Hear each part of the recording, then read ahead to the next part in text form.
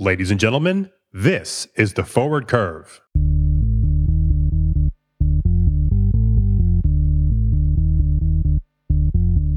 Hello and welcome to the Forward Curve, the weekly podcast covering the commodity markets and the global economy, brought to you by Gold Street Advisors, the independent research and advisory firm. In this episode, we'll be discussing this year's LME Week, an annual event hosted by the world's premier industrial metals market, the London Metal Exchange. I'm Christian Klavedetcher, and joining me will be our chief analyst, Robin Barr.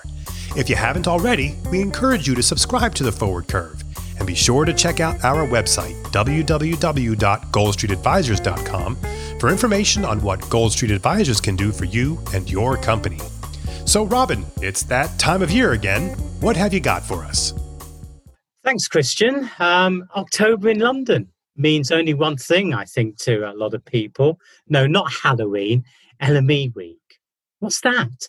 Well, LME stands for the London Metal Exchange, the place where most of the world's non-ferrous or base metals are bought, sold, and priced. So if you want to take the temperature of the global economy this week, try central London. Thousands of miners, traders, consumers, and producers will be in town for LME Week, the largest annual gathering of the metals industry and an unrivaled barometer of business confidence. Why? Well, industrial metals such as copper, aluminium, lead, and so on are used widely in manufacturing and can offer insights unmatched by other commodities or indicators.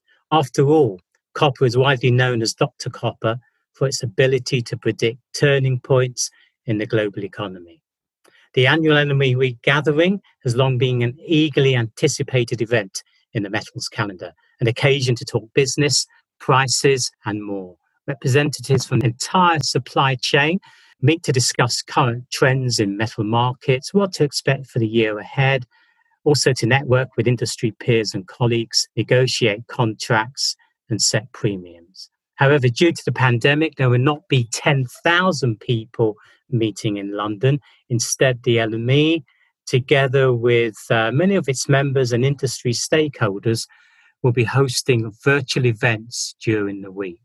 However, what will be missed are the many conversations around coffee and drinks outside the seminars and presentations, and in the corridors post the annual dinner and long into the night, early morning, at clubs and bars. These can all make a discernible change to market sentiment.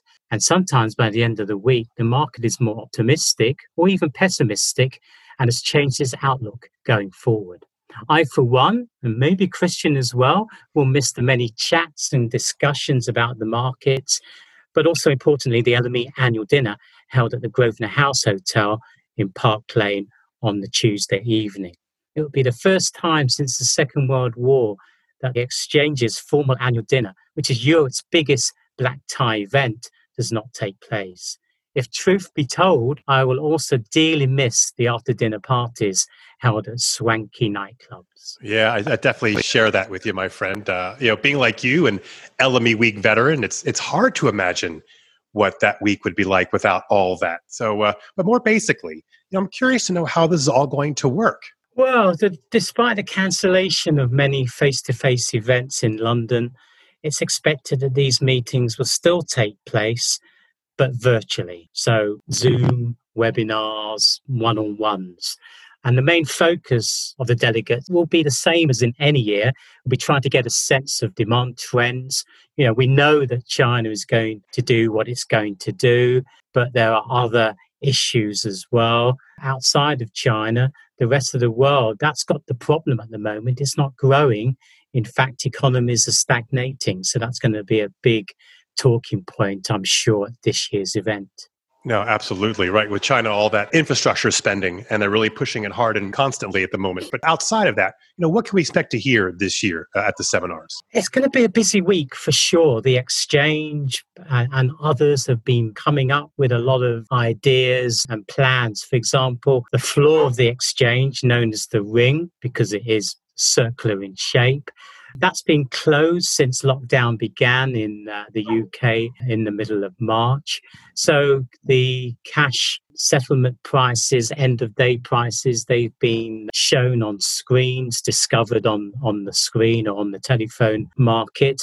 And it's interesting, not a single client has expressed any skepticism or doubt about the pricing, given the volatility that we're still seeing of market prices and given the change in methodology. So the future of the ring, and we talk about this every year, is it going to close? The last remaining physical floor in Europe and one of the few in the world. Also, the LME's warrant depository. Warrants are basically bearer documents, pieces of paper that are shuffled around in London when you exchange metal. A very old-fashioned way of doing business. A lot of scope for fraud and for doing naughty things. So the LME's decided it will have a fully electronic depository early next year, and this seems to have had huge support from the market. Amongst other things, and we can talk for at least another hour on what other things are planned, but a lithium contract that's going to be launched possibly early next year. And I suppose that's in response to the use of lithium batteries, but can you tell us a bit more about that market? Lithium, it's produced either from hard rocks in countries like Australia, the US, or in terms of brine or salt. So think of the salt flats in Chile and in other parts of South America. You evaporate and you basically get left with lithium-rich salt. So you've got quite a widespread focus in terms of production. On the demand side, it's used in psychiatric disorders, bipolar disorders. You would use lithium salts to help. It's used in glass making, aluminium production. Lithium chemicals have a wide variety of uses. And the big growing area that we're all hearing about is batteries to power the electric vehicles that we're all going to be buying over the next 10, 15, 20 years. That's a focus, as is cobalt and nickel.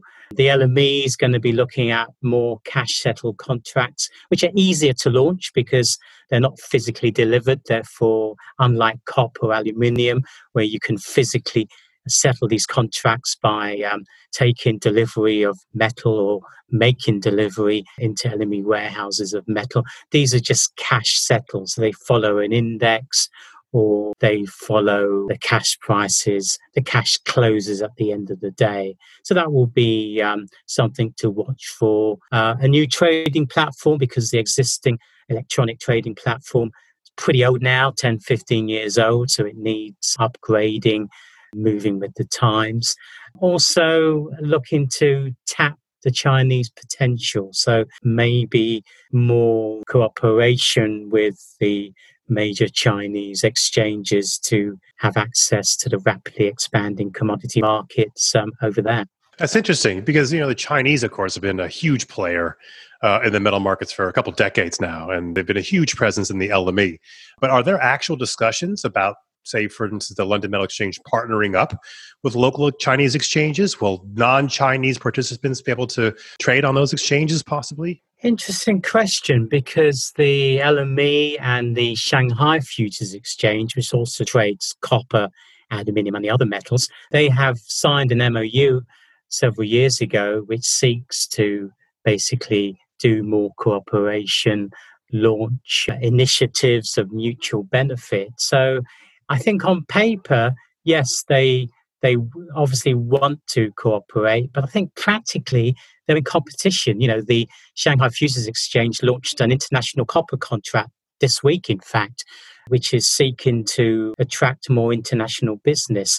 And I suspect to draw interest away from the LME in London, but also COMEX in New York. So that's showing that SHFE is actually competing with the LME. So I think it's only theoretical in terms of cooperation. If truth be told, China is a vastly growing market and it probably wants its own domestic exchanges to benefit. Why should it benefit rival international exchanges? That would be I think, the sort of common view expressed by many. Other initiatives would be things like responsible sourcing. So this would apply to things like nickel, cobalt, particularly with environmental, social governance issues. Do we want our nickel produced in an environmentally friendly way? We know cobalt mostly comes from the Congo. Do we want it produced by child labour? So it's those issues which are very important. It ties in with sustainability plans. The exchange wants to launch new contracts to support recycling, the scrap side, and electric vehicle industries, as we've heard about. Also wants to introduce what's called LME Passport, a digital register to enable a voluntary market-wide sustainable aluminum labelling program. And that might include green or low carbon material as well. So it's all these initiatives to basically move forward in a very ESG way. Spot trading platforms for price discovery for the trading of low carbon aluminum would be one of those initiatives. A new type of clearing system where in a lot of financial markets, VAR or value at risk is used for closing, settling contracts. The LME, fairly unique in as yet it's not using VAR. So again, it's moving with the times, adopting a VAR methodology. More maybe transparency as well in those markets where there isn't so much transparency. For example, a lot of deals are done on the telephone still, which might seem fairly antiquated, and new regulations require that more transparency, particularly for those opaque parts of the trading day, should be done. And finally, warehouse reforms. We've heard about the queues again in the aluminum market, which appear to be making a comeback. And those reforms are seeking to make the warehousing system as efficient as is possible and isn't open to being gamed by certain players. Understood. Yeah, gosh, it's a lot. It's a lot to take on. All very interesting for sure. Focusing back on the markets themselves for a moment, what's the general view among market participants for price movements going into LME week? Well, 2020 hasn't really played out the way many or any of us thought it would. Who would have thought a global pandemic and the deepest recession since the Second World War would be impacting on both the global economy and on the metal markets? Couple that with the onward march of protectionist agendas, an oil price crash, as we saw in the earlier part of this year with negative oil prices, the rise of ESG, as we've mentioned, and carbon consciousness, has kept commodity decision makers on their toes. So much for perfect vision. Against this backdrop, one would have to be forgiven for assuming the outlook for my commodities is bleak. Demand has dipped, supply has faltered, and investment put on ice. But despite this, after considerable initial price declines, prices have now returned to pre-coronavirus levels, surpassing them in several instances for copper, for nickel, for example.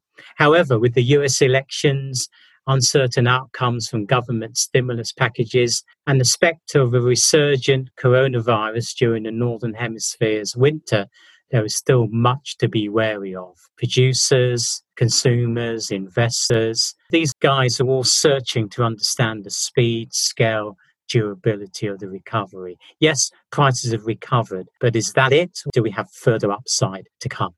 Right. So, does this price rally augur well for the industry? Or is it ultimately incentivizing decisions that will result in a lost decade of tepid growth and poor returns? I think we're just going to have to wait and see. To the surprise of no one, in last year's metal seminar, a survey was done of the 700 delegates there. Gold was selected as one of the two metals with the most upside potential going into 2020, and that garnered 27% of the votes. And the other one was nickel, perhaps not surprising, which is used to create lithium-ion batteries for electric vehicles. Nickel is benefiting from concerns about tight supply. Where are we going to get the nickel when we're all driving electric vehicles and we all need batteries in 5, 10, 15, 20 years' time? For its part, copper as well is experiencing a rough time because of the trade war. That came in third place last year with 23%. So global trade tensions are hitting metals harder than expected. And in next week's podcast, we'll have a post-mortem on this week's LME week and the main conclusions that have emerged. So wait until next week, perhaps. That sounds fantastic, Robin. Thank you. I suppose for those who inhabit the manufacturing, mining, and investment worlds, it's nice to know that in addition to the inevitability of death and taxes, we'll also always have the annual London Metal Exchange Week to look forward to. I'd like to thank Robin for joining me today, and of course I want to thank you for joining us. Please be sure to subscribe to The Forward Curve on your favorite podcast platform. You can also visit our website, www.goldstreetadvisors.com, for more information about Gold Street Advisors and the services we provide. Join us next week for Robin's report on the events of LME Week and what the movers and shakers of the market were discussing. I'm Christian Klavedetcher, and on behalf of the Gold Street Advisors team, I thank you for listening. And remember to always keep an eye and ear on the forward curve.